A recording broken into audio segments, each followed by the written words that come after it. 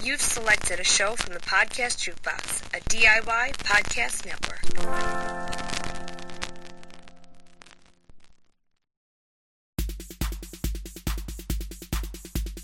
Welcome to Disability After Dark, the podcast feed shining a bright light on all things disability.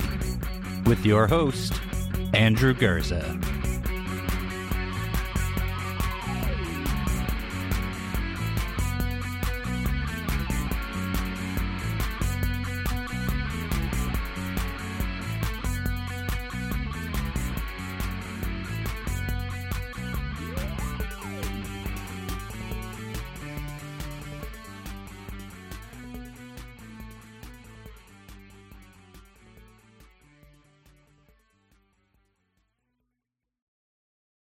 Hey there, Disability After Dark listeners, Andrew here.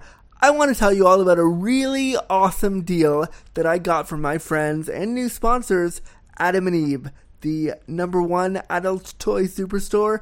They reached out to me and they said, Andrew, we love Disability After Dark. We love your show. We love what you're doing. And we were wondering if you wanted to run some ads for us. And I was like, fuck yes, I do. But what are my awesome listeners going to get if I run ads for you? What are they going to get out of this? And they came back with a really fantastic deal that I want to share with you right now. I hope you're getting comfy, cozy, and crippled because this deal is pretty great. If you go to adameve.com, you can pick out almost any item in the store, almost any one item in the store for 50% off. That means you can get one dildo, one lube, and one thing of lingerie if you want for 50% off. And then, once you get that one item for half price, they throw in even more free stuff. Let me tell you all about it. Okay, so you got your one item at half price in your bag and you're ready to go, but guess what? This offer also includes 10 free items on top of that other item. So you get one free item for penis havers, one free item for vulva havers, one free item for couples, and then you also get 6 free movies from the adameve.com website. You can get your favorite porn or an educational film. I love free movies. They're so awesome. This is such a great deal. And then, on top of that, you also get free shipping. What could be better? This is such a great offer. So, to redeem this great offer, what you're going to do is you're going to go to adameve.com, you're going to go to checkout, and you're going to type in Dark Pod. That's DARKPOD at checkout, and you're going to get one item, almost anything in the store, at 50% off, and then you're going to get those 10 free gifts absolutely free as part of your offer. This is such a great deal, and this is just for you, Disability After Dark listeners, and I hope you run over to adameve.com and take advantage of it right now. This episode of Disability After Dark has been brought to you by Come As You Are. Come As You Are is Canada's only worker-owned co-op sex shop. Trans-owned and operated, Come As You Are carefully reviews and curates their selection of sex toys, books, and DVDs. Now you can get 15% off your next purchase at comeasyouare.com using coupon code AFTERDARK. Content warning. The language, content, and discussion found within this episode of Disability After Dark will be explicit. Listener discretion advised. Hello friends! Welcome to the show, friends. Thank you so much for clicking on this brand new episode of Disability After Dark, the podcast shining a bright light on all things disability and everything else in between. I don't know what the title of the show is. It's, whatever it is. But it is Disability After Dark in all the ways, and I am your #1 queer cripple, your disabled Dick Smith. I am all those things to you. I'm Andrew Gurza. Get comfy, cozy, and crippled with me, and let's get this show started. First things first, I want to give a shout out to the awesome people who help keep a bright light shining on this show, and for that today I'm going to do 2 shout outs because I feel like 2 shoutouts are appropriate for today because they're so awesome. The first shoutout I want to give out is to my friend and repeat guest of the program. You may have heard him on episode 99, I think, and episode 45. His name is Amin Lakhani, and he pledged $5 a month to keep this show going, and your sexy pun is, Amin Lakhani, I know you're not a mean girl, so thanks for being cool. I don't know. But Amin Lakhani, thank you for your pledge. I also want to pledge to a new person that pledged to me. Their name is, let me just pull it up here. Their name is, I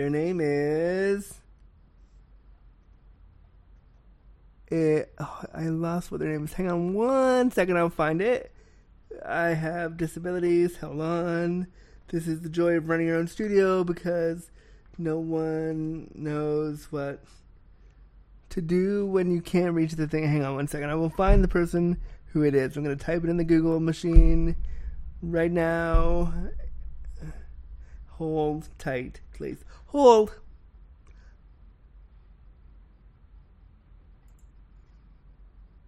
And the next person that I want to give a shout out to, I finally found it in the Google. Their name is Eric Aaron Deutsch. And I have no pun for your name except to say thank you for your $1 pledge, Eric. I hope that you secretly love Prince Eric from The Little Mermaid because I think he was really hot. So that's your weird pun. Thank you so much for your pledge. And this means that both Amin and Eric are getting their show one day early on Wednesday morning on the Patreon feed, and they get a weird shout out for me. If you want to get all those perks for being a patron, you can head over to patreon.com/disabilityafterdark and pledge as little as $1 a month or as much as $5 a month or whatever you can to help keep this show going. I super duper appreciate it.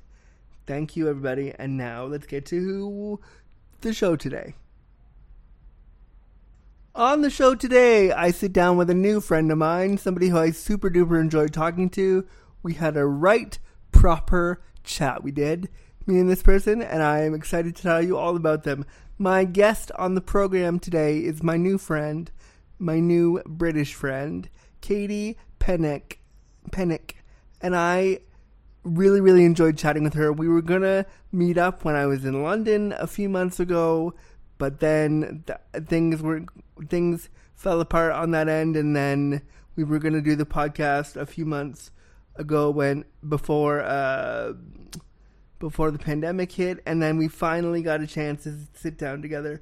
So we decided to have a jam-packed discussion, and we really did that. We sit down today and we talk about her experiences as a young disabled woman trying to date and some of the craziness of that. And then we also talk about a little bit about the social model of disability and what that means for her and why that's important for her, and also how important the social model is for her and how it's shaped her understanding of disability. And I thought that was a really, really important conversation. If you're listening and you don't know much about disability rights or disability politic, having a discussion with Katie about disability, about the social model of disability and why that's important will give you kind of an idea of some of the ways disability politic has been formed. But it was a really, really fun chat. She's super great. We had a bunch of audio issues during recording. It came out twice and things were really things didn't work during the recording. So I want to just give a shout out to my friend Dick Wound, who has been a repeat guest and is the owner of the podcast Jukebox Network, which this podcast is hosted on. He was super kind to me and said, I will help you. He said, I'll help you do all that and I'll make sure that it's okay and I'll do some editing for you. So big ups to him. Thank you, Dick Wound. I really appreciate it, and I thank you for the time you took to properly edit this for me. Means a lot. But without further ado, here's my interview with the amazing, the awesome, the important Katie Pennick right here on the Thursday edition of Disability After Dark. Katie Pennick, hello. Hello, how are you? Good, how are you? I'm so happy to have you on Disability After Dark. It's so great to finally meet you. We've been planning this literally since September of last year. Yeah. We've been planning it to hang out. I was in London in September and we were going to have coffee, and then the world fell apart. Yeah, the world fell apart a few times. We kind of kept postponing, and then there was a global pandemic, and here we are. And now we're here. But it's so kind to meet you, and I'm really, really excited because you emailed me and said I want to be on your show. I love what you do, and now here we are, so I'm excited. This is very cool. I've followed you for so long, and I've never really done the whole meeting people on Twitter, meeting Twitter people in real life thing. So this is very exciting. It's a weird thing when you meet people on Twitter in real life. Because I love hearing what people sound like, because you get an idea in your head as to what they sound like. And oh wow! Do I sound like you expect me to sound? You have more of an accent than I had put in my head, but that's probably because my head doesn't do accents. So my more of like a Canadian accent. Yeah, I love it. Yeah, see, and I would say you have a British accent, but you probably go like, no, I don't. I sound normal. Oh no, I do have a very what's the word? Quintessentially English accent. Very RP, very Queen's English. Very posh. I can hear a little bit of it in there now, but when I was over there, when we were over there, I fell in love with the accent. I was like, oh, I love it! It's happening. I'm an Anglophile, so for me, it's really exciting. I love being over there. It was my dream to go visit the UK. Oh, good. And my mom and I just said to her last year at a talk, I said, let me take the money from this talk and we'll go over there. I really want to go. I wanted to go since I was a child. Can we please go? And she was like, okay, I'll take you. And we went, and I had the best time. Oh, good. I'm so glad. It was. How did you find it? It was. We'll get into the dating inaccessibility in a minute, but I found it to be. I mean, I was surprised about how both accessible and inaccessible it was at certain points. There was a point where we stayed in and around Canary Wharf, and so there was a point where we were on the train going somewhere, and they didn't tell us where. Then this is me going off on a huge tangent before we even started the interview, but they didn't tell us where the wheelchair drop off of it was, and so we got on there. And every time they stopped, there was a huge lip to get off, but nobody said hey, the wheelchair part of this is over here, or you going to the train at the wrong point. So we had to we kept going back and forth from wherever we were going, and we had to pull the train lever a bunch, and the people that were supposed to help you get on and off were annoyed that we were asking for help, and they're like, why didn't you just know? We were like, sorry, we're tourists. The London Underground tube system and the wider network of rail and trains in the UK is notoriously difficult as a wheelchair user. I mean, it really is. Yeah, I have to say it was mind-bogglingly difficult. Really so hard to navigate. And they weren't, the worst part of it wasn't so much even the train itself. It was the people that were supposed to know what to do. The people with the vests on that were supposed to be the disability coordinators and were supposed to know how to help you they didn't care that you wanted help. They're like, oh, I have to move now. I have to leave my post and help you. Why would I have to do that? And it's well, because they're paying you. That's your whole job. I'm sorry you had that experience. And as a tourist coming into London, the tube network is completely impenetrable. I mean, it's so hard to understand what you're meant to be doing and where you're meant to be going and what direction you're facing. But when you're using a wheelchair on top of that, it is so difficult. It is quite literally Piccadilly Circus. Yeah, it was. And in Toronto we have a tube. We have a subway, but it's basically there's 4 stops. Oh wow. Well, not 4 stops, but there's it's north, south, east, west, and that's it. And then how to get on one of the 4 train systems, and that's what you do. That's amazing. But in the UK and New York, as a wheelchair user, like London and New York were really confusing for me.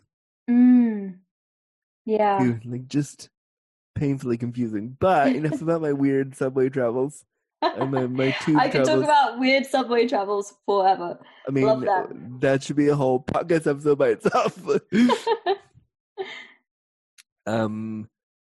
So Katie, why don't you introduce yourself to the audience? Tell us a little bit about who you are and what you do, and also kind of share kind of how disability plays a role in your life. Cool. I'm Katie. I live in London, and I am a disabled campaigner and journalist. I don't know. I don't really know what to describe myself as. I do lots of bits and bobs. I make radio and podcasts. I have my own podcast, which you can listen to. And Nameless plug. What podcast? So as we've literally just been talking about transport, I made a podcast about inaccessible transport here in the UK called How We Got Here, where I interview another famous disabled person as we literally make a journey on public transport together. So, I mean, That's my favorite. That's the coolest. It's super niche, but I love it because it's very niche. It's so niche. And it was also a logistical nightmare to record because I'm a wheelchair user, so I can't, and I'm a manual wheelchair user, so I use my hands to push my chair. Yeah. And holding a microphone while pushing a chair is kind of not feasible. And I was interviewing people who are also wheelchair users, so also couldn't hold mics. Yeah, they can't help you. So we were like kind of juggling mics and recording equipment, and also navigating, the tube system in central London on a busy day. I mean, it was chaos, but it was really fun. And if you're interested in a little bit of the history of disability rights in the UK, and also how things have progressed, but also how far there is to go, especially in terms of like physical infrastructure such as the transport system, then I would obviously recommend having a listen. It's called How We Got Here, and you can find it on all your podcast platforms. I will make sure. That was great. I'll make sure that it's in the show notes for today, because I think that it's stuff like that is so necessary. And again, this is me going off on a tangent, but there's so few disability podcasts in the podcast space. There's maybe 5 or 6 that I can think of offhand, but they don't get enough traction, and they don't get enough they don't get enough ears on them because disability is still taboo. So I'll make sure that that's plastered everywhere when this one comes out. Thank you. Because it's important. So tell me a little bit about your disability and how it plays a role in your day to day. I'm a wheelchair user. I'm a full-time wheelchair user, so I don't walk or stand at all. And I was born with my impairment, so I've been a wheelchair user and disabled my whole life. And it shapes absolutely every single part of my life. I have to think a lot about physical access to things. It's a lot of planning ahead. It's a lot of thinking about how I'm going to do things. But gosh, that's a huge question. I mean, how it impacts your daily life. Having been born with my impairment instead of acquiring it later on in life, I'm obviously completely used to it. And so I don't kind of consciously think about the way it affects me, because it is me. It is my life. Yeah. But I think probably the most interesting ways in which it's shaped me is probably how I just go about my life, especially when I was younger, and less versed in disability rights. When I was younger and before I discovered the social model of disability, and I didn't know any other disabled people, I was very sort of, not ashamed, but I had so much internalized ableism, and I had such a negative view of disability that it really impacted my mental health and how I interacted with other people. I I remember being younger and always forcing myself to do things that I kind of, looking back, I don't think I was really enjoying doing, but I just felt that I had to because that's what everyone else was doing. So, like going to clubs, which were kind of packed full of people, and I would be down at this height and not being able to hear anyone for the entire night. I mean, to be honest, I do actually like clubbing a little bit now. It depends on the people you go with, but I did so many things when I was a teenager, like going out and partying and putting myself into, like, retrospectively quite dangerous situations, because I had to prove myself. I had to prove that I was fun and cool and like every other teenager. And I really tried to distance myself from disability. And up until quite recently, I never even called myself disabled. And that's not to say that I didn't, realize I was disabled. Obviously, I knew that on some level, but I was so ashamed of it. And I didn't want to be like all those disabled people I saw in the media, who were all, portrayed as pitiable and sad. Exactly. Dependent on others and, sad, stuck at home, feeling sorry for myself. And I was like, that's not me. I'm not like that. I'm not disabled. I'm just like everyone else. And the effort I put into distancing myself from that label is really sad looking back on it. And through a lot of work and processing and thinking and reflecting and reading a lot of incredible things written by disability theorists such as Mike Oliver, and reading about the social model, I came to realize that it wasn't disability that was wrong. It was the image that we have of it that is so one-dimensional and flawed, inaccurate, and started to realize that actually being disabled is really neither here nor there. It's literally just a thing. It's just a descriptor. Is it something because for me, like, I see it as a little bit more of a descriptor. I see it as something that is like in my bones, and it's like a part of it. Like it's a part of who I am. And there are days when I hate it, and there are days when I'm like, I love being disabled. That's great. Do you feel like it's something you're attached to? Yeah, I mean, in terms of as a political thing and as a social thing and as a part of my identity, it is so important to me. And it is a huge part of my identity, and I identify as a disabled woman, and it's shaped the way I see the world. And so on a political level, it is, that aspect of it is very important to me. But I suppose I was talking more about my impairment. Obviously we have the distinction between those two things. Yeah. And the fact that I use a wheelchair, or like the specific medical condition I have, is just like irrelevant, I think. And I have a big thing. I mentioned I work a bit in radio. I do some journalism. I have a big shtick basically about how the media talk about disabled people, because in any kind of item, news piece that features disabled voices, they introduce the disabled person as like ex Betty from Liverpool, who has a very rare form of spina bifida, and blah blah blah blah blah. And it's like, you do not need to know that. Like, nobody needs to know the very specific medical descriptors of someone's condition. And if they want to talk about that, yeah, absolutely, go for it. That's their prerogative. But usually the most relevant part of information to the piece that they're talking about. So, if people are on the radio talking about, as I was recently talking about COVID-19 and lockdown and how that's affecting people who are shielding, people who are disabled, need to stay at home.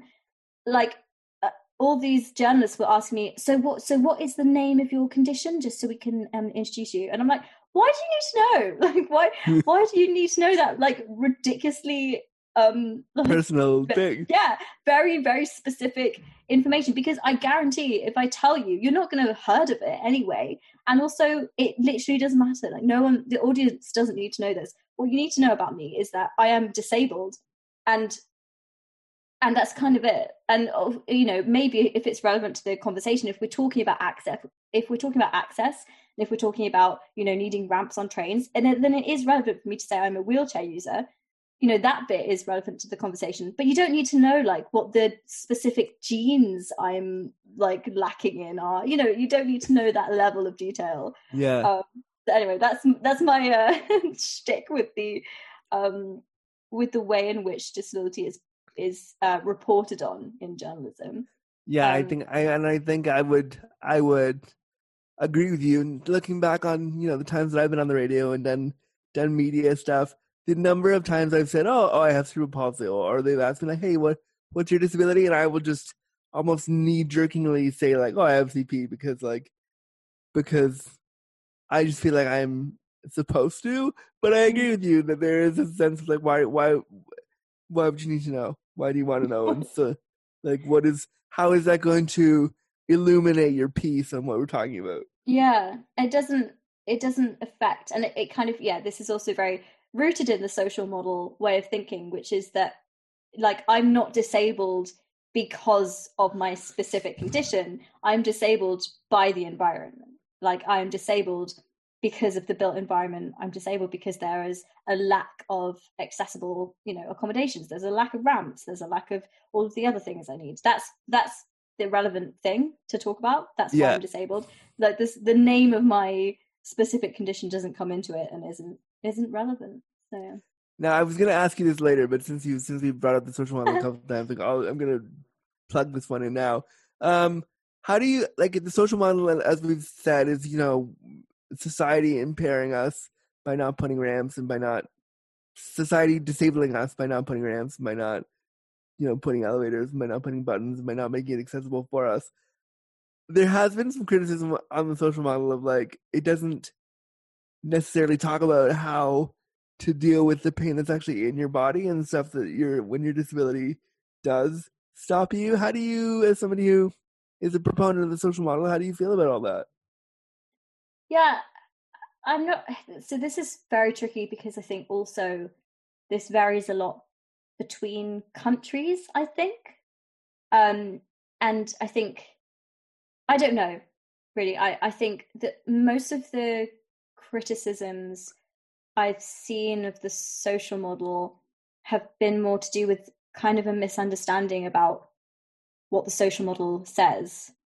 Because it's just a way of thinking about disability. It's not necessarily like prescribing any solutions or, okay, no, that doesn't make sense. Let me start again. Yeah, the social model says that you are disabled by the environment. So the reason that you can't access things and the reason that you don't have equal opportunity to jobs, education, resources is because the world has been built in such a way that prohibits you, that isn't accessible to you. Right. And so I think that you're saying that the criticisms are, but what about take away society, like take away all the external stuff? What about just embodiment? You know, what about the pain you feel? Yeah, that's right. And I think that it's not, I don't think the social model, I don't know, I don't think that's a criticism of the social model, because I think the social model advocates for a fair and inclusive world that would accommodate each person individually based on their needs, and so that's it. Its social model is a way to describe all the things that we need in society. So if you are having a flare up and you're in pain and it makes it so that you can't work, the social model advocates for a fair employment practice where you would be able to have flexible working arrangements and to have fair consideration by your employer and not be penalized because of that. I suppose maybe then the criticism is like, oh, but I just don't want to be in pain. Yeah. Which is fair enough. But I don't know. I just feel like the social model is talking about the social aspect of it. See, this is where I struggle with, like, and I studied the social model in school and I did a whole thing on it. And so, like, I remember reading the criticisms and looking at all that. That's why I wanted to bring it up to you, because I think the social model is all these theories around disability and like disability rights are really fun to talk about in like a disability rights class because it's a theory. I think where I struggle is like a lot of these theories haven't been expanded enough when they were being talked about, or really they've been so distilled down so they can make sense to the non-disabled people reading about them, that like they haven't been expanded enough to talk about how do you bring impairment into this. Like what you were saying about how the social model should flex for whatever your needs are. That's a great idea, but that's not what I understood the social model to be when I initially read it. Like I just feel like these theories of disability are great and they're important, but I feel like the language needs to be updated to talk about like what people are going through in their day to day, and maybe we need to expand on how it's written about. Okay, yeah. I mean, maybe. I mean, I can't speak to what you were taught in school or like the way in which you like that information was presented to you. And I again, I think there might be some difference here in terms of like local disability communities. There's probably a huge difference in the way that these ideas are discussed and disseminated within the UK disabled community versus the Canadian one. I think it's so, yeah, I don't know the way it was taught in school, but I mean, the way I was taught in school was very simply like the social model is much like what we said, the environment disables you, and the individual model was like that it's your cross to bear and you have to manage being disabled and it's your fault. And so like they're very two distinct systems. Yeah. So the key thing I think for me is that it's basically it's a political call to arms. It's a reaction to, you know, the 60s and 70s, which had a very medicalized view of disability, and governments made absolutely no provision to make the world accessible, and there were no accommodations given to disabled people. There was no access. There was no equality at all, and that was because we had this medicalized view of disability, which is that disability, that's a terrible thing to be. That's a terrible thing to happen, and we should feel sorry for these individuals. But you know, that's tough shit. You know, like it's their issue if they were born with some weird genes, or if they were in an accident and lost a leg. You know, that's awful and tragic and terrible, but that is tough tits. And This was a reaction to that, saying like, actually, hang on, let's like completely turn the entire idea on its head, that we are all, every single one of us, in a body, and all of these bodies are different, and arbitrarily some of them have been designated as normal, and I'm saying this with air quotes here, some of them have been designated as normal and able, and some of them have been designated as disabled. And why is that? Because we have built this world around us. We have built that ourselves. It's man-made, it's constructed. And therefore we've built a world that discriminates against this group of people and accommodates for this group of people. And that's completely wrong. And it's like the example I would always use is that if you like go into a classroom, like the thing you'll find there is a room full of chairs. Now, I don't need a chair. I've got one. So if I walk into that room, like I see a bunch of chairs that I literally don't need.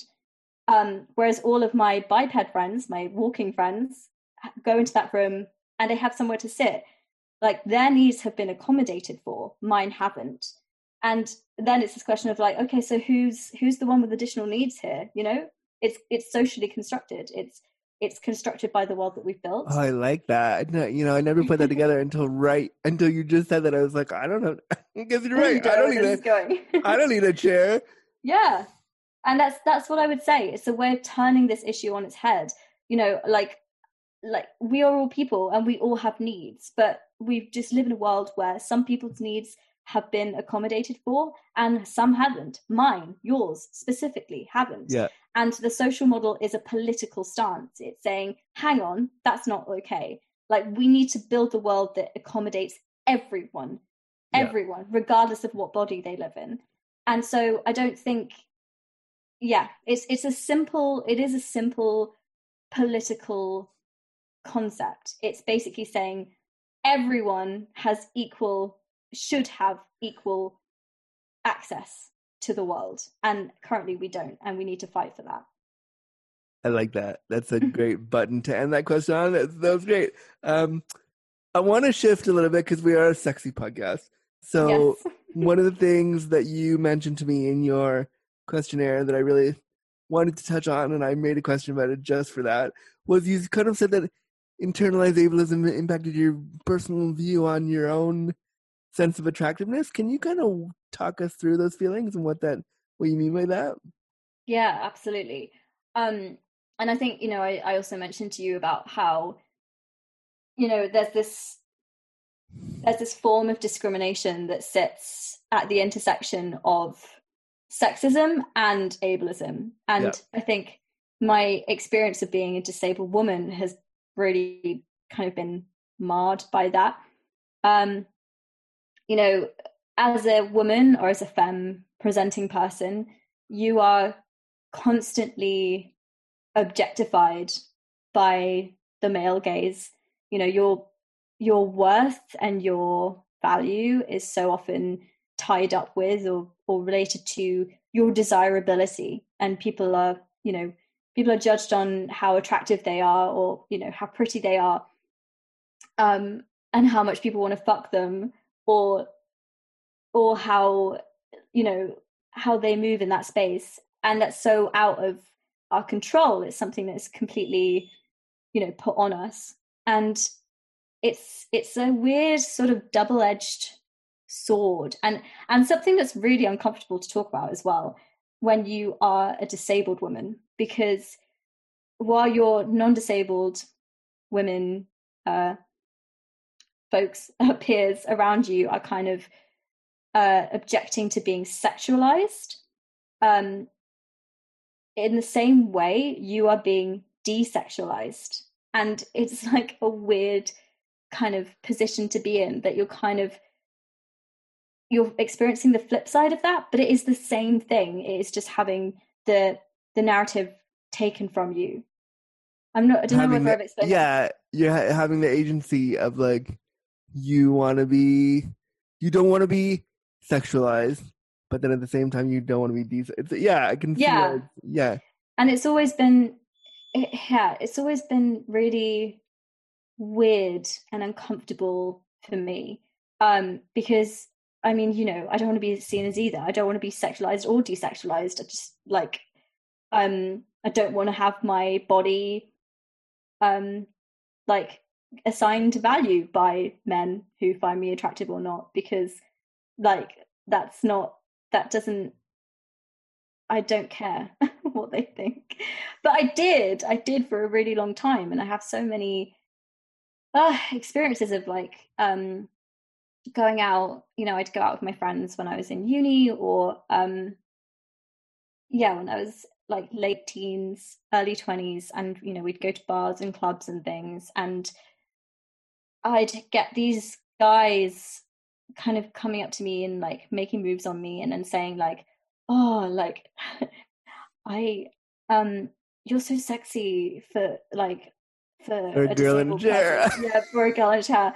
And I'd be like, oh, and then some people be like, oh, like, don't worry, I don't mind. And I'm like, sorry, you don't mind what? You're like, great. And it's like, I don't mind the chair. And I was like, okay, I mean, neither do I. And it's such a hard comment, because I struggle with that too, because gay men will say that to me a lot on the apps when I'm looking for sex or companionship, or even just somebody to talk to, or like if I want to go on an app and talk to a hot dude for an hour, like they'll be like, oh, I think your chair's so cool, it's okay by me. And like, what are you supposed to say back to that? Like, thanks. But at the same time, I'm always like, okay, I know what you're trying to say. Like, so I try to, like, for myself, I try to look past the ableism for like a split second and be like, okay, underneath that, what you're trying to say is that, like, you think right now it wouldn't bother you, but if we were in the same room together and I told you what I really needed from you, would you be okay with that? Mm.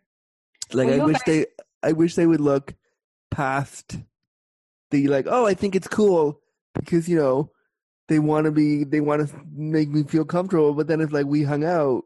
Would you really be okay? Who knows? Yeah, there is definitely that aspect to it as well.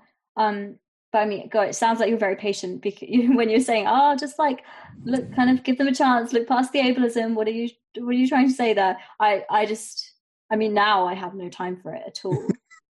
But I mean, if you'd asked me all these questions, like, like more than 5 years ago, like, I don't know, back when I was in school, like, you know, sixth form, sorry, college, high school, high school, high school, yeah.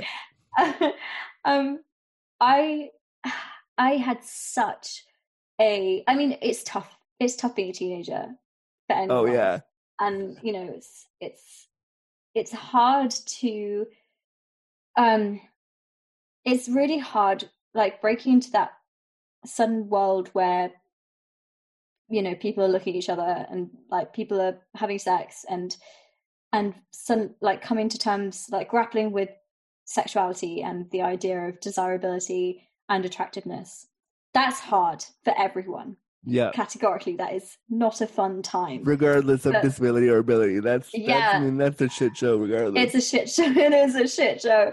But when you add, like, visible physical difference to that, it's just like this hot mess. Because I remember being about, like 15 and seeing an advert for a Channel 4 show called The Undateables, which, have you heard of it? Because you don't have it. We don't have it here, but it's funny. When I did my my sex party in Toronto a couple years ago, the producers from Undateables in the BBC reached out to me and said, would you I think they thought I was in the UK, but they said, would you want to come on the show? And I said, thanks, but I don't live there. But thanks for reaching out to me.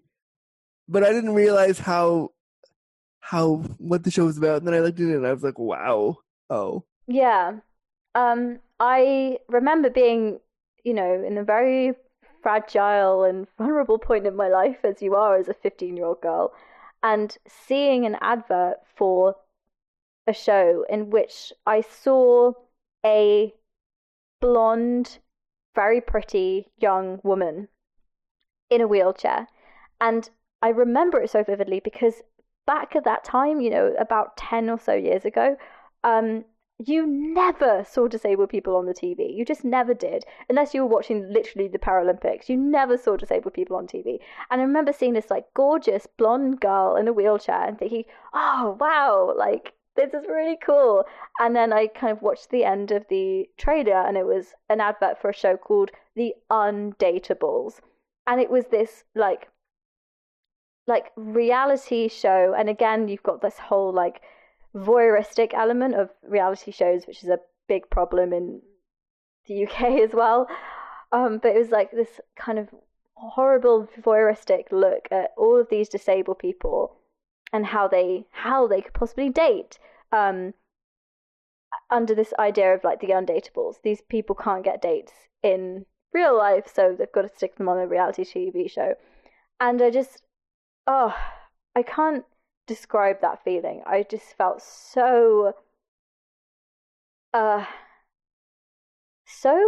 like embarrassed. And again, you know, this is a lifetime of internalized ableism who kind of got to that point of this consistently being fed this image that I was, you know, sad and that my life was really sad and tragic and that this awful, I had to live with this awful thing and but then on top of that, being told that I was now, on top of being sad and pitiful and like tragic, I was now also undateable, and I was undesirable and unattractive, and that no one would want to go out with me. And hearing this and being exposed to this, you know, as a teenage girl, when everyone had started, you know, dealing with their sexuality among my peers, I just, it was it was hard. I really remember that memory. It was just so demoralizing and made me feel so small and yeah, really embarrassed. And you know, again, this is why I say I really distanced myself from disability, and I didn't want people to see me as disabled. I didn't want to be seen as someone in a wheelchair. I just wanted to be normal like everyone else, and that was shit. And I had to fight really hard to have a positive view of myself, and I don't know how I did it, to be honest. And if I wish I did, because I wish I could bottle that and give it to others in a similar situation. But because I honestly, God, I remember being a teenager and just hating myself, like hating the way I looked. And I felt so ugly all the time. I felt so undesirable, and you know, I refused to go swimming because I didn't want anyone to see me in a swimsuit. And I remember I would be embarrassed to get in lifts. I would be like, if I was with a group of friends and they went upstairs and I need to go in the lift, I'd be cringing at needing to get in a lift, because I was like, oh God, this is like really drawing attention to the fact that I use a wheelchair. I mean, it was so ridiculous and so insidious and so like ingrained in me. I felt so disgusted with myself every time I was reminded of my own disability, and you know, coupled with the kind of the deep misogyny we have of like having, as a woman, having your worth judged on by male, like boys' opinion of you. I really like wanted men to find me attractive, and yeah, that was a whole not good period of time in my life. So all of that, coupled with this, you know, very sexist notion that we are, you know, women are their women's worth and value is based on their desirability and attractiveness. All of this just kind of made me really seek out male validation, and I think that was a point in my life where I guess I was kind of using sex as a way to just validate myself, and would really, I was just like really needed to feel desirable.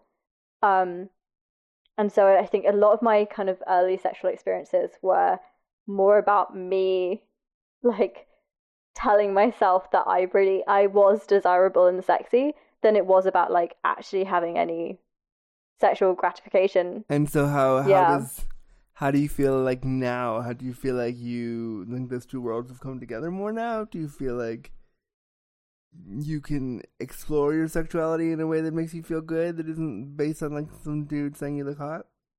Yeah, basically, but I don't know how I got here. So it's a weird thing, you know. I try and put myself back into the headspace that I was in, you know, how many years ago, where I was really just not like, I wouldn't have sex because I wasn't like exploring sex. I wasn't exploring sex in terms of pleasure and what made me feel good and what I wanted to, you know, explore and try out. I was more just you were doing it almost to say you did it, and you're like, there, I did it. I did it like you did. Yeah, but more not just like a tick box, not just like, oh, I did it, I had sex. It's more just like, I got a lot of gratification from just feeling attractive, but I would only feel attractive if like a man was attracted to me, you know? So I was like I was really seeking that male validation. And it felt very cutting when that wasn't the case. And God, I remember, and this is terrible, and this is a very sad story in many ways, but one of my earliest kind of sexual experiences, again, when I was, a teenager in school, I went to a house party and, got very drunk and hooked up with a boy. And I mean, for heaven's sake, we ended upstairs. I have no idea how. Well, I do. I was probably carried up the stairs.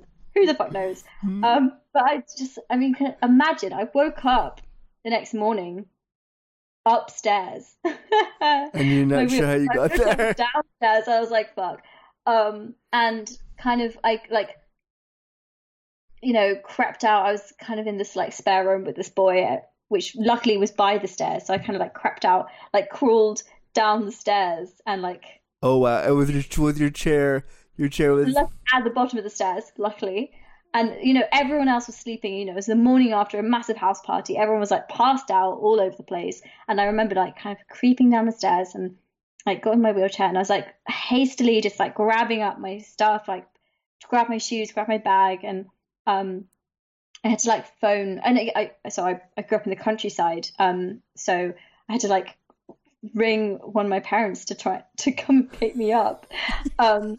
Because no one could drive, and I was like kind of like creeping around trying not to wake anyone up, and I heard upstairs people kind of starting to wake up and like talking and stuff, and I heard the boy that I'd hooked up with kind of emerge from the room where we were, and I heard him kind of emerge, and I heard another boy say to him like, "Oh mate, like what happened last night, blah blah blah." And he was like, and this other boy was like, "Mate, did you get with Katie?" And he was like, "Yeah, I did. Yeah." He was like, "Mate, that's fucking disgusting. Like you fucked that disabled girl. Oh, mate, that's so disgusting. Oh." And I can't express how devastating. Yeah. And I was downstairs and I was like, please let me just like disappear. I don't want anyone to know that I'm here or that I've overheard that. And I was like trying to like disappear into a hole. I was like trying to get out the door, and then I think someone like saw me. I was like, "Oh, Katie," and I was like, "No, fuck no." And then people started coming downstairs, and this like boy saw me and like looked all sheepish. Everyone just looked at each other and no one said anything. And I just wish I could go back in time and just speak to my younger self and be like, that boy don't mean shit. That boy doesn't mean shit. And you are incredible and like amazing and beautiful, and it's like that's his problem that he is so that he's projecting onto you thinking, and it's but yeah, that really fucked me up for a long time. I was about 16, and I think that really set the motion for me, like really like needing, like it was like an obsession, needing to like get with people, like regardless of whether I actually liked them or was sexually attracted to them or not, just to like feel validated. Yeah, and well, this person likes me, this person thinks I'm hot, so therefore I am, rather than seeing that myself. But yeah, I don't know how I managed to get out of that, but I did, thankfully. And now, I really genuinely love the way I look, and I don't actually say that with any sense of force. Like I do actually really like how I look. I really like my body. Like I look in the mirror and I really think, yeah, you know what? I am sexy. Like, I do actually feel sexy. And I don't know how I've managed to get to that point from where I was, because it really feels like one extreme to another. But yeah, I wish I knew how I did that. I think that's such an important, first of all, that story, nobody could see my face when Katie was telling that story, but my face was like, oh God, because I think we've all been there in those moments of our disabled youth where we're trying to do these adult things and we're brushing up against pure ableism, and I mean that in the sense of like, when you're young and like what that guy said about you, that was pure ableism, and that he genuinely didn't know what he was saying. It was just raw what he was saying. There it was. Oh, she's disgusting, so I'm going to say it. He had no idea that it was so hurtful. And like, that's when we're dealing with ableism that young and we're trying to fit in and we're trying to be cool and we're trying to make these big milestones that our non-disabled peers are making, and then that shit happens to us. Yeah, it fucks us up really a lot. And so when you said that, my heart was like, oh my God, how many times have I been there? Have I wanted to just disappear from this space because I don't know how to deal with what somebody just said.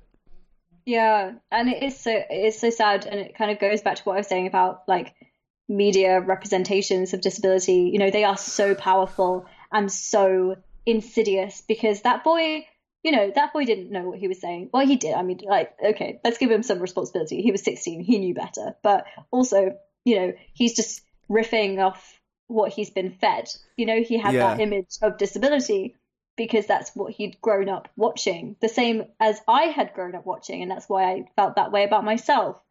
And this is why, you know, I actually, you know, I almost cried the other day. I did cry, Katie, don't lie. I did cry about, I was watching Sex Education on Netflix, and they have a disabled character. That's right. And they show him, this boy, you know, going to a house party, and obviously this, like, the person's house isn't accessible. They've got a flight of stairs, and he's just like, asks the people around him to carry him down the stairs, and then he's there, you know, with the girl, like, drinking and chatting. And I felt so emotional watching that, because it was a faithful look at a disabled teenager's life. That was me, you know, that was me at that age. I went to parties even though they were houses which were inaccessible, and I asked my mates to carry me down the stairs, and I drank way too much and made bad choices as every teenager does. And to see that in mainstream media was so powerful, because I just thought, if I had seen that when I was growing up, I wouldn't have felt so alone, so disgusted at myself, you know, and so like needing to distance myself from that thing that I was. And I would have had like the power to stand up to those images, and maybe, you know, I'd have had the power to stand up to the people who did feel that way about me. So yeah, stories are intensely powerful, and it's really great that we're finally getting to see a little bit more representation. I mean, it is great, and I think what Sex Education, and I haven't seen that season yet, but I hear it's fantastic. No spoilers then. Every time I go to watch, I feel like I don't want to watch them. Like, if I watch, then it's over, and then I'll be done, and there will be no more left. So I keep like, I keep staving it off until I'm like, no, don't watch it, just wait. But you know, I think it's so funny when we see pieces of ourselves in the media. There have been moments where I too have been watching something about disability, and I just start to cry because, oh my God, here I am. There's me, and it's rare, but it happens because you know what that feels like. Like, that hits a nerve in your disabled body where you're like, yep, I know exactly what that feels like. How do I, like, to see this on screen? It's important, but also can be really hard because we lived it. Yeah. And I lived it for so long alone, completely alone. I mean, I don't know about you growing up, but I I did not know any disabled people until literally a few years ago. You know, I grew up, I was the only disabled person I knew and always was growing up. Wow. And certainly the only wheelchair user I knew. I knew when I was a kid, I went to, my experience was different. I went to like disabled summer camps. I went to like disabled events. So I knew I was exposed to disabled people from a very young age. I can't imagine being, and what, you're 24, right? Yeah. I can't imagine being, even in my 20s, I went to a school where they had disabled kids and attendant care. They had disabled students and attendant care there. So my whole kind of like youthful upbringing was around disabled friends and disabled peers and stuff. So that's, but the feelings of ableism around like non-disabled people were still really, really high. Like the feeling of like you said earlier about not wanting to be like them and not wanting to be like those disabled people was really prevalent for me. I have since shunned those ideas because I think they're silly and they're full of internalized ableism, and like however you identify as disabled, I say good for you. And any shit that I thought when I was younger, that's just internalized ableism. But I feel like all of us go through that period of like that hierarchical look at like, I don't want to be like that disabled person because I'm better, which is so ridiculous. Yeah, and that definitely fed into a lot of what I was doing when I was younger, of, like going out and going to parties and, having sex and all of those things. I was like, I am a cool disabled person.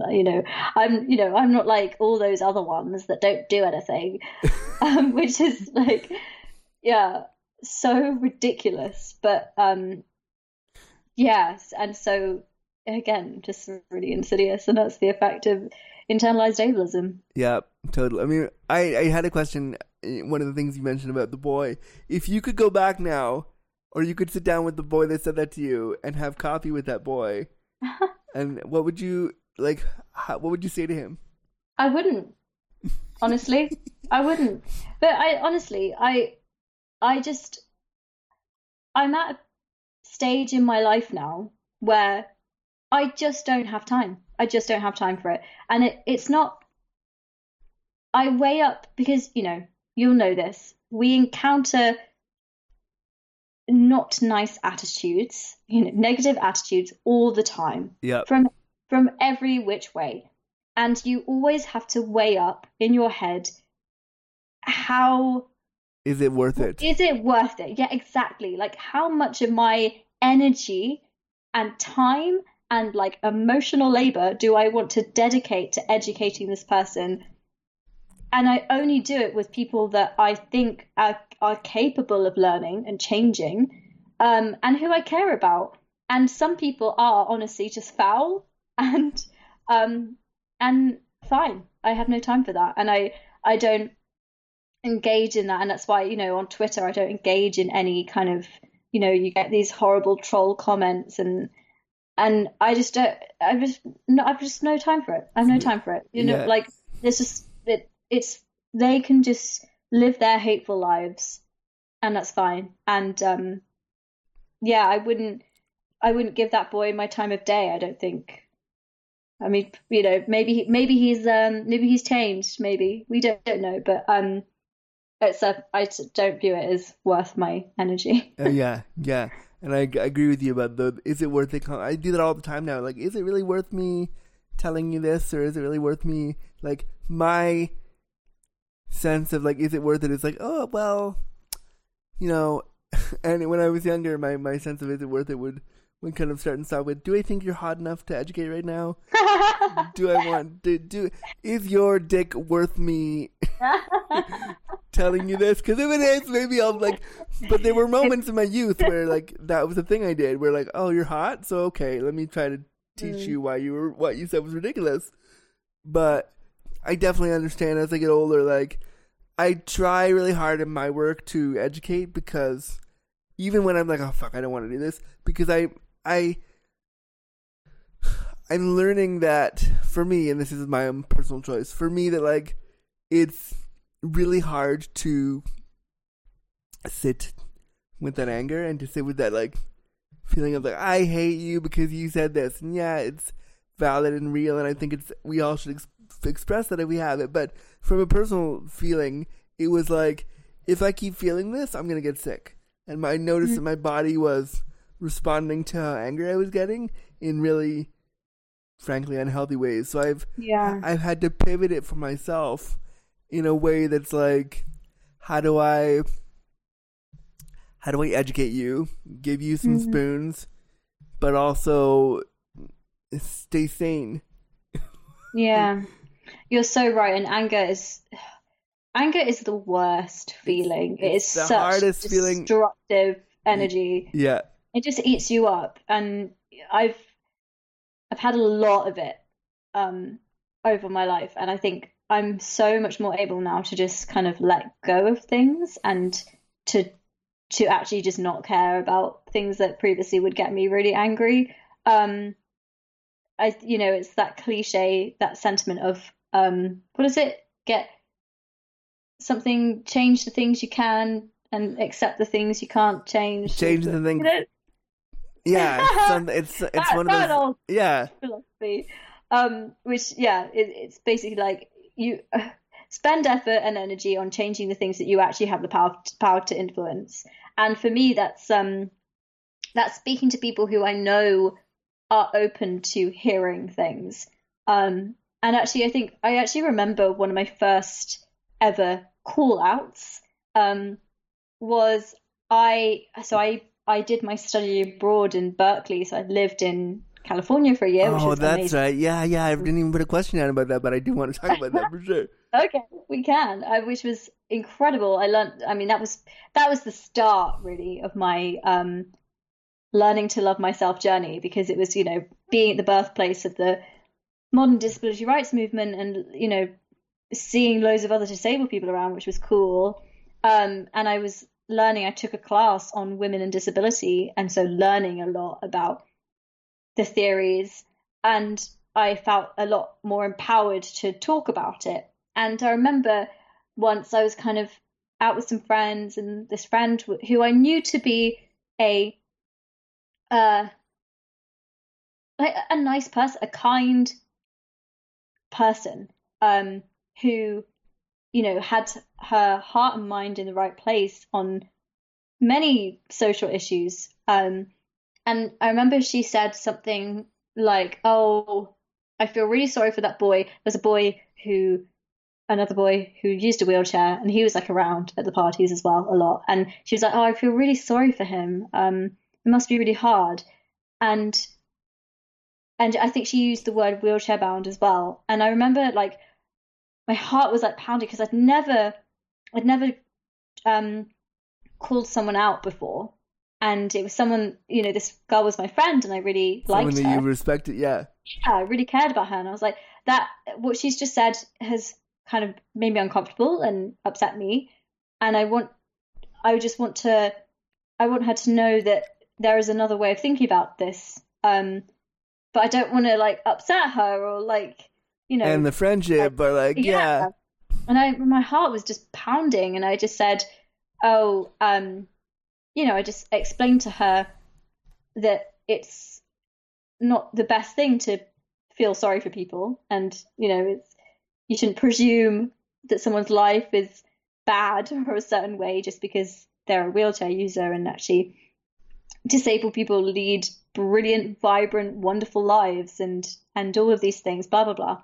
And she took it so well. And she was like, "Thank you for explaining it to me. I really appreciate that, blah, blah, blah." And it went so well that I think that early experience really set me up for being like, okay, actually, this is, I can do this. So I try and do that sort of thing. It's really hard because a lot of what we see in the social media disability rights realm is like, you have to call them out, and you have to call them out angrily. And you have to do it in a way that is really direct and really like, I see a lot of disability activists who I respect, and I get why they're upset, and I understand where the anger comes from, and I respect it. But it pains me to see when it's done with so much anger that you actually end up shutting the other person down a little bit, and you make them less willing to want to learn about what you're saying and more like, oh, well, you've just called me out, so I'm going to walk away. And I think that's where we as disability activists struggle, is like, if I care about you, and if you're my friend and you said something like that, how do I hold your hand through this and take you down why that hurt, but do it in a way that doesn't demean you for feeling that way. And it's such a hard journey, and I've done it with friends of mine, and I've done it with people that I respect too. And it's that feeling of like your heart pounding and you were all nervous. I know exactly what that feels. It's so hard. Yeah, you're so right. It is very much hand holding. And you've got to you've got to be in the right mindset. You've got to have so much energy and like mental fortitude to energy to do it. And I completely empathize with people who, you know, as you say on Twitter, who just kind of short circuit and just go in hard. Because that's how, like, why should we spend all the time educating others? Yeah. But at the same time, unfortunately, it is just what needs to be done. I mean, and that's where I've come to with my activism. I used to go in really hard. I used to be really angry. I used to call everybody out for being an ableist every 5 seconds. And for a while, that was nourishing to me, that idea of like, I'm going to call you out and I'm right and you're wrong and you're a fucking ableist and fuck you. That was really nice for a while because it was, you know, and in our social media world, that was getting me likes and that was getting me like people following me and that was getting me all the things that you want when you're trying to build a brand on social media, especially around disability. That was getting me those people to follow me. But then I was like, one day I was like, you know what, this is hurting me. I don't feel good doing this anymore. It's really hard. Why did I use my platform to and it's going to sound really cheesy, but to spread kindness for me, not for them, for me to feel better. And if I can use my platform to use my lived experience to teach somebody, why wouldn't I do that? Exactly. Hasn't been an easy road to get there, and I support anyone who's not there yet, but that's where I'm trying to be. One of the questions I want to ask you, because we didn't talk about that yet, what has your experience of online dating been like?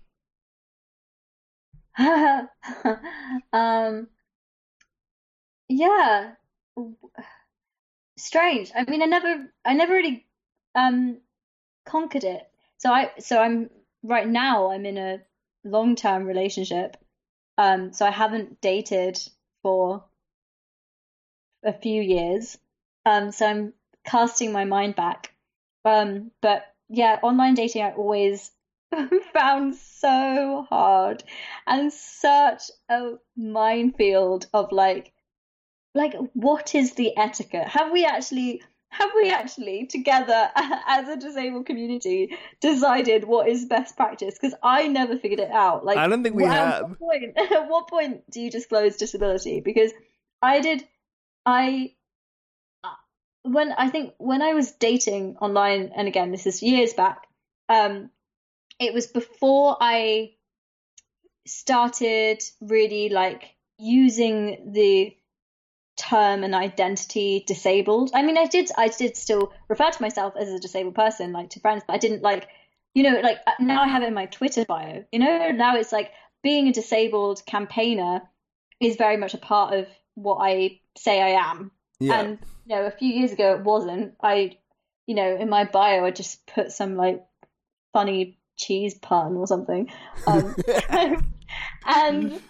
or like some silly reference, and I didn't want to. I felt so weird about the idea of putting the fact that I was disabled in my bio, because I was like, that's so weird. Like, Katie, by the way, I'm disabled. Like I just felt really weird doing that. I didn't find a way to do it that was like cool, so I didn't. And then I was like, oh no, but all of the pictures of me are of my face, and you can't tell that I am disabled unless I had a picture of me in a wheelchair, you zoomed out me from afar where I'm sat in a wheelchair. But sometimes people like, and I think I did put a picture of me in my wheelchair, but it was like, you know, you had to swipe a few pictures across to get to it. It wasn't the first picture. Yeah. And so a lot of people who were just looking at the first picture and swiping, I was like, oh, have they seen? Do they know? Do they know? And then I'd have these like hilarious conversations where I was trying to ascertain whether or not the person I was talking to knew I was disabled or not. And I was like, do they know? Have they figured it out? And we would be like, oh, what are some examples? I remember, I don't know, like talking about, because I say like, you know, I say like, oh, I'm walking to the shops, or like I walked over there, I walked in, blah blah blah. I don't say, oh, I rolled over. I rolled across the floor, you know. And so, you know, even from conversation, it doesn't come out. And I remember, we'd be having these conversations, and so I remember there being this conversation, and someone was talking about something specific. I can't remember this is a very boring story if I don't have the details, but it was a conversation that involved like physical activity. I can't remember what it was. He was suggesting that we do some like thing that involved like walking, and I was like, does he know that I can't walk? Is he just saying walk because I'm saying walk? Does he know that I'm disabled? Oh my god. And it's just like so ridiculous, because like I am so like happy with the fact that I'm disabled. Like, it's no skin off my nose. Like, I want people to know I like it about myself, and obviously they're going to find out soon enough. But I also appreciate that, like, for some people it is awkward, especially if they've never met someone disabled before. And I was so unsure as to how to have that conversation first, especially over messaging, because like I feel so much more comfortable talking about things than I do about writing things down in a Tinder chat box. So I never knew how to get that right, and so I actually just like never talked about it explicitly on the apps, and I would just meet up with people in person. See, I do on the apps. I'll say like bear in the chair. I'll say like want to touch my joystick. I'll make a really direct reference to my disability. That's interesting. Because so here's a question for you then. Because do you not worry about the kind of flip side of that, which is disability fetishization? I have a weird feeling about fetishization. I think that, and I, with my non-disabled partners and with the people that I sleep with, I will say, like, I want you to see my disability. I want you to call me a queer cripple. I want you to use the language that I use, because it will mean that you are starting to see me for who I am. I think where fetishization can be a problem is if you then start to dehumanize the person as you're doing it. If you start to make them less than, if you start to ask them to do things you know they can't do, or you start to like make it so that, oh, you're the boy in the wheelchair and we're going to mess around, but you can't move because, oh, you're disabled. Like, if you start doing that, then it's weird. But if you do it in a way, for me anyway, if you do it in a way that's empowering to me, and like, I've signed off on you, like one of my sex workers, you know, will joke around. Sometimes he'll call me like a gimp, or sometimes we'll like, we've known each other now for 3+ years, so there's a comfort level there. But I remember talking to him about it, and he would say, like, I was really scared because I didn't want to offend you, and I was really scared I didn't want to say the wrong thing. And I think once I kind of gave him permission to play with that, and I said, like, this doesn't bother me. You not being able to talk about it bothers me more. Let's make you comfortable. So I feel like fetishization, if the disabled person is comfortable exploring that part of it, as long as the like non-disabled person doesn't. I think if the non-disabled person initiates that, then I have an issue with it. If I initiate it and we can talk about it together and talk about the ways in which it can be used to empower me and us in our like dating / sexual relationship, then that's great. But if it's used from the non-disabled person to me as like this weird sort of endearing thing, without me being me consenting, then I feel weird. That's really interesting. That's a really good way of explaining it. And thank you, because I don't think I fully understood that before. But I mean, for me, the very idea of like having my disability fetishized and my disabled body fetishized, like absolutely, like makes me recoil. Like I am just so uncomfortable with that. And I know,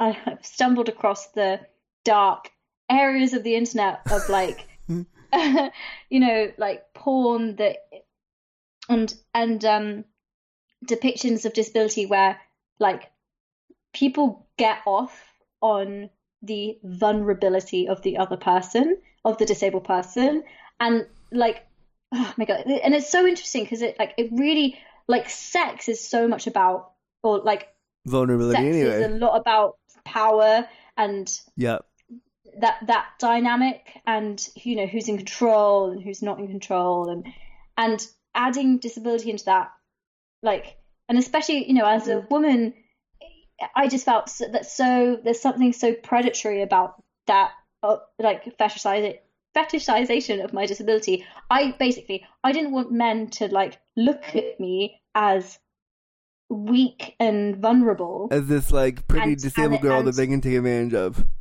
Yeah, and like get off on that. Like that makes me sick. Yeah. And it's really hard to like talking about kind of submissive and dominating roles in sexual relationships is something really weird and uncomfortable when you bring disability into it, because like I don't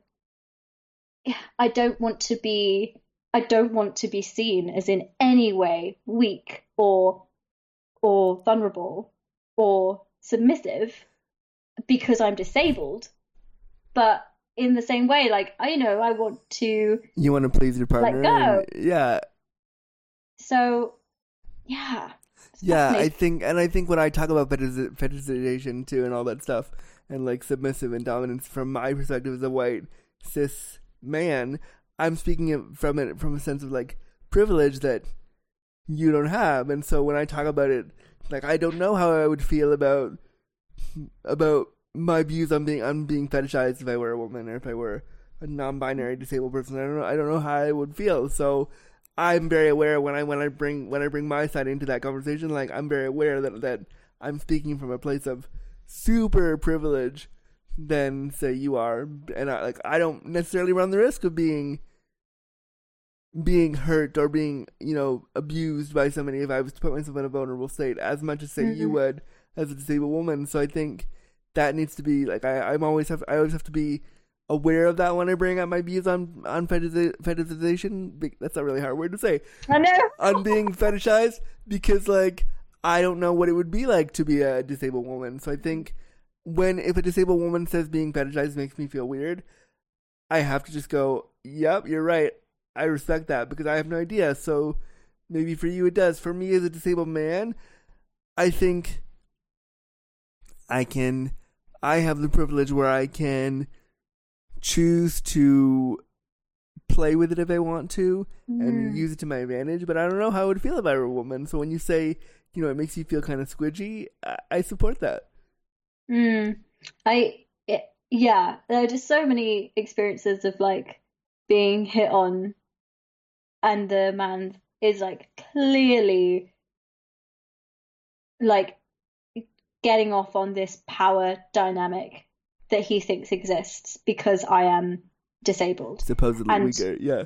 Yeah, and it's that, like, that part of it makes me uncomfortable because, like, beyond, like, fearing for my safety, which is, like, a whole other aspect, that there's that, but there's also just this psychological thing of, like, I don't want to be made to feel like that by someone else. Like, if I want to feel that way, if I want to submit and be overpowered by someone, that's my choice to do so, and that would happen inside a trusting partnership, where you are equals. But having people like perv over my disability is just ugh. Yeah, Ugh. and I think that's a great. Horrible. I think that's a great distinction. Like, I think the distinction of like, if I choose to be like a submissive disabled person, that's my choice. Let me choose that. But if you haven't given me the choice, then I'm not okay with it. And that's what I was saying. Yeah. That's what I was saying when, like, if you want to fetishize me and you're dehumanizing me, that's not giving me a choice. If you're reducing me to just this disabled person you're fucking, that's not giving me a choice. If you want to see me as the hot disabled guy in a wheelchair you're fucking, great, then I have a bit more agency. But if all I'm reduced to is like this disabled body you want to play with because disabled people are like an attraction to you, and this is where I think, like, when people say they have a disability fetish, my first thought is, well, are you attracted to the disabled person or are you attracted to the disabled body? Because they're two very different things. Are you attracted to me attached to the body, or are you attracted to just some body that can't move? Because then or the idea of it, yeah. Like, if people are attracted to the idea of a disabled body and all that that's bound up with, you know, the idea of vulnerability and the idea of weakness or the idea of power play, I think that's when it becomes really problematic. Yeah. And I mean, yeah. I like being submissive. I like being told what to do. Like, I like that. I like the power dynamic in bed. Hey, everybody. But but I like it when I'm given a choice. When I'm allowed to choose whether that's what I want. And when I'm allowed, like, when I'm with my sex worker, I'll say, like, okay, this session's all you. Tell me what we're doing, and I'll follow you, because there's a trust there. But if he was just some rando that I met on an app, and that started without any discussion, I'd be like, oh, okay, that feels weird. Yeah, I completely agree. And it, like, as with everything with sex, it all just completely comes down to consent. Yeah. And you can't, that's my problem with it. You can't consent if, like, from the very beginning, from the offset, you are being put in this, like, position of less power just by the nature of the dynamic. You know, if someone is coming onto you because they see you as, like, smaller and weaker, then that agency is like immediately removed. Totally and that's removed. why I have a problem with it. Yeah, I agree with you completely. My second last question that I have here for you, Katie, is we talked about this a little bit at the outset, how London is notoriously inaccessible for wheelchair users. How do you think we make the London dating scene more accessible? How do you think, like, where would you start? God, okay. So it's interesting. London, compared to the rest of the UK, is probably one of the best places to be as a disabled person, because it's probably a little bit more accessible than the rest. Maybe not other big cities, like maybe Manchester and like Liverpool are probably better. I don't know. I don't know those places as better. But I grew up in the countryside, in Oxfordshire, and you really cannot do anything. Like, there's no access anywhere. Everything's steps. Everything's like in the Dark Ages. You know, even going to Oxford, the city, all the pubs have multiple steps to get in. You know, these are really old buildings, and they're all listed. They're all protected. There's cobbles everywhere. There's steps everywhere. It's a nightmare. And that's kind of one of the reasons I moved to London, is for that better access. And London's a real mishmash of different buildings. You know, you've got the really old buildings that are hideously inaccessible, and you do have a lot of, like, new buildings that have good access as well. And I think in terms of dating, it really depends on what your ideal first date is, and that's changed for me as I've got older. You know, when I was younger, I'd kind of go out with groups of mates, and we'd go to bars and clubs and things, and honestly, clubbing is tricky in London. You know, a lot of good bars and clubs are downstairs in basements. and that's hard. And then if you find a good pub that doesn't have a flight of steps to get in, quite often they don't have an accessible toilet. Yep. So that whole side of things is really tricky. I think as I've matured, and now I'm a mature woman, about the town, yeah. I like to go to restaurants and things, which it's obviously much, much easier to find accessible restaurants.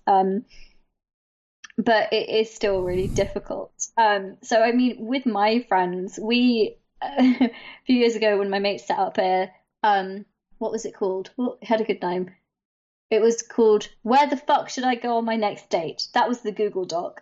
And Amazing. We basically like compiled a list of like all the good spots we'd found for good dates. And then I think my mate who set it up, she was like making it into a map. So she was like putting all the different places on the map.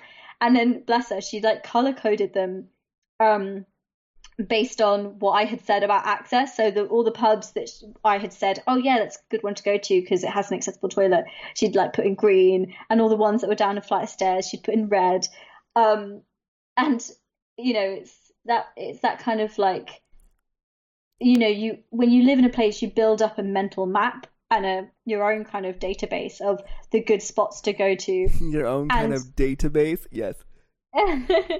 And I think it's just kind of, as a community, sharing those kind of resources and ideas with one another. Like quite often, if I have a question about access or about disability, I'll literally just ask Twitter, because someone will always be like, oh, hey, there's that. You know, the other day I asked about where in London has a good, like, accessible pool with warm water. And like everyone was like, oh, there's one here and there's one here. It's amazing. I love that. It's like the community is so powerful. Yeah. It's like a hive mind. And I know that there are apps. I know that there are, you know, Access Able and Access Now and Ewan's Guide and all of these other apps that sort of have started to build up, you know, like an access audit of different places. I've never really got on with any of them. I think it's because like, yeah, me neither really. Nowhere has everything. Do you know? Like yeah. It'd be good if obviously this is impossible because, well, it's a lot of work, but there needs to be something that just has everything with the access info on it. And the best thing that can happen is for every single business, every pub, every restaurant, every club, every cinema, every single business right now to put their access info on their website and on their Google listing, because that way, like, I don't have to download a third app and then like search for something and like not find what I'm looking for. You just like everyone else, Google what's around you and be able to see the access information for that business. And it's so easy. That's what's so annoying about it. It's like it's so easy to do if every single business just like took 10 minutes. Yeah. And just thought, okay, let's describe the access of this building and put it on their website. It would save so much time and energy. So much time. Disabled people's part. But yeah, so I mean that's one thing that could go a long way to make things easier. And also, like, I think I've seen you tweeting about this. Maybe I think this is your idea, but there's also, like, if you're going on a date with a disabled person, do the legwork yourself. Like, that would be really cool. If I was dating someone and they were like, hey, I've called up this place, and we're going here, they have a loo. I say that is what my current partner did on our first date. Oh, yay. Like, oh, we're going to this place, I've called them up, they have a loo. I'll pick you up at 7, let's go. And I was like, this is good. This is good. Oh, I like that. Good. Yeah. One last question for you, because I want to get in there because I thought it was important. You mentioned in your questionnaire that you really, because you've been so busy trying to navigate being disabled and kind of coming to terms with that identity for yourself, that you really haven't gotten to explore the intersection of queerness and disability for yourself. Has that been something you're exploring more now, or looking like not in terms of like the sexual acts of queerness, but like just the identity of being queer and disabled? Is that something you're looking into more? Well, I mean, not right now. In the world that in the inside world that I live in, where I haven't left my in 84 days. Wow. Yeah, yeah. It's a good question. No, it's something that still plays on my mind a lot. And it isn't something that I have explored at all, and I do really want to. And there's another kind of side to this, which is that like queer spaces are so often not accessible either, and so there's a real problem accessing the community, and I mean that in the sense, you know, not just literally like queer clubs, although that is a huge part of it. You know, any kind of queer space, like community space and like activist space and like place where people meet each other is, you know, so often not accessible. And yeah, that's really hard. And it is really hard because like these are spaces that advocate for queerness, but when you bring up disability to them, they're like, "Oh, we didn't realize. Oh, sorry." And it's like, well, how can one go without the other? Yeah, and yeah, you're right. So I, you know, as I've talked about, I spent so long, so much of my life, like all my adolescent and adult life has been spent like gradually like shedding the negative ideas of disability that I had. Right. And finally getting to a place where I genuinely love myself. I'm so glad about that. I'm really, thank you. Me too. You know, I'm happy the way I am, and I like the way I am, and I feel sexy, and you know, I've dealt with that, but that took so much time and energy, and yeah, I felt that I spent all of my energy and time grappling with that identity. Right. That I never invested any time at all with my like sexuality, that part, which I'm sure was so hard for you to like. It's so hard to have those two worlds and not be able to explore one. Yeah, and I think, you know, as I've talked about as well, because you know, a lot of my early sexual experiences were really defined by my internalized ableism and my attitudes towards disability. Like all of the early experiences I had was me basically being like, I need a man to find me attractive so I feel better about myself. Right. And it because, you know, again, it's that intersection of like misogyny and ableism. Like it was that male gaze that I was really like conforming to. And are you hopeful that might change if you were to be in a queer relationship at some point in your life? Do you think that the gaze would not be there because the person may not be male? Well, no, I don't think it has to do with that the other person's gender. What I mean by the male gaze is not necessarily that it comes from a male. It's just that it is shaped by the patriarchy. Yeah. So, for example, I'm currently in a relationship with a man, and I don't experience any of that because he's not a dick, basically. Like I feel very comfortable in myself at the moment in the relationship that I am in, and I don't experience any of that. And so I don't think, you know, if I would hope if I was in a queer relationship, I would be in a queer relationship with someone who is equally not a dick, and not sort of like caught up in that whole gaze. But yeah, it's just a part of myself that I know that I want to invest more time. You should have the right to, like, you should be given eventually, now that you feel comfortable with being disabled, maybe that'll come later. Yeah. Who knows? 2 seconds. My attendant's here Sure. for lunch. Hold on. Yeah. 10 minutes? Yeah. I don't know. A sandwich? Okay. Sorry about that. It's okay. I'm gonna cut that part out. Okay.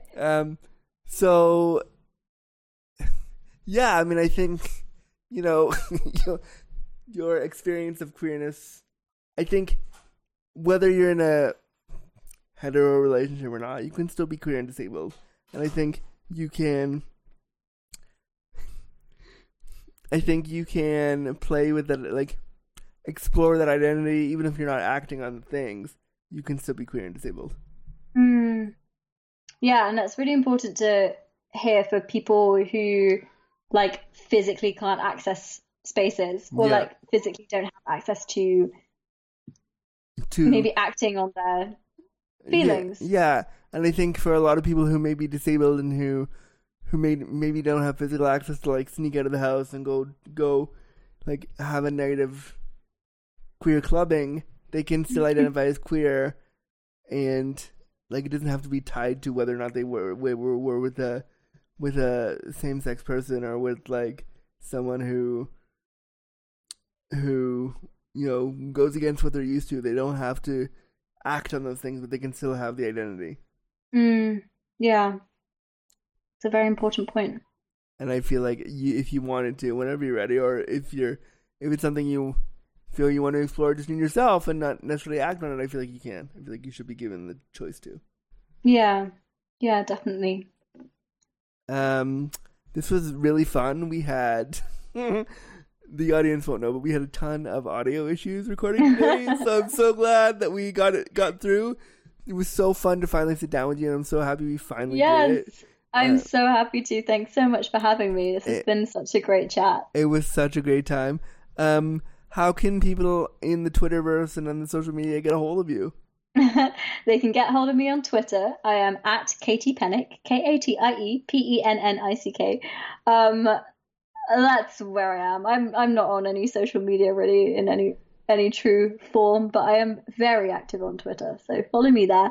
And I have a podcast which we talked about, which you can listen to. It's How We Got Here, and I'm hoping to make another one. So watch this space. Cool. If you need, well, you're already a radio producer, but if you need somebody to help you with ideas, let me know. Thank you. Yeah. Awesome. This was so fun, and I really appreciate your time today. Thank you so much for coming on Disability After Dark and dealing with all my audio issues, but we got it done. Yay. This was great. Thanks so much, Katie Pennick, and we'll talk to you soon. Thank you. Speak to you soon. For sure. Bye. I will. All right, friends. This has been another edition of Disability After Dark, the podcast feed shining a bright light on all things disability. I'm, of course, your number one queer cripple and your disabled Dick Smith host, Andrew Gurza.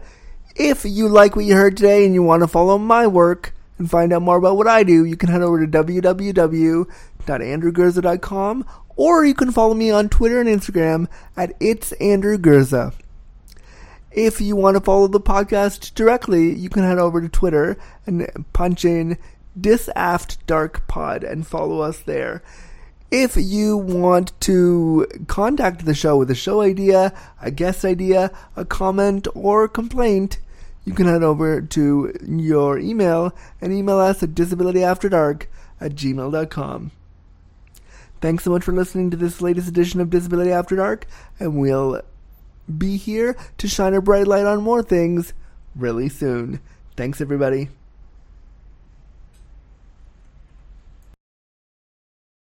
Copyright notice. Disability After Dark was presented, created, and produced by Andrew Gurza and Crippled Content Creations. Music was by Music by Space Robot Scientists. Any and all materials, including graphics, audio recordings, and music recordings, are property of the owner and cannot be used or distributed without express permission. Copyright notice 2020.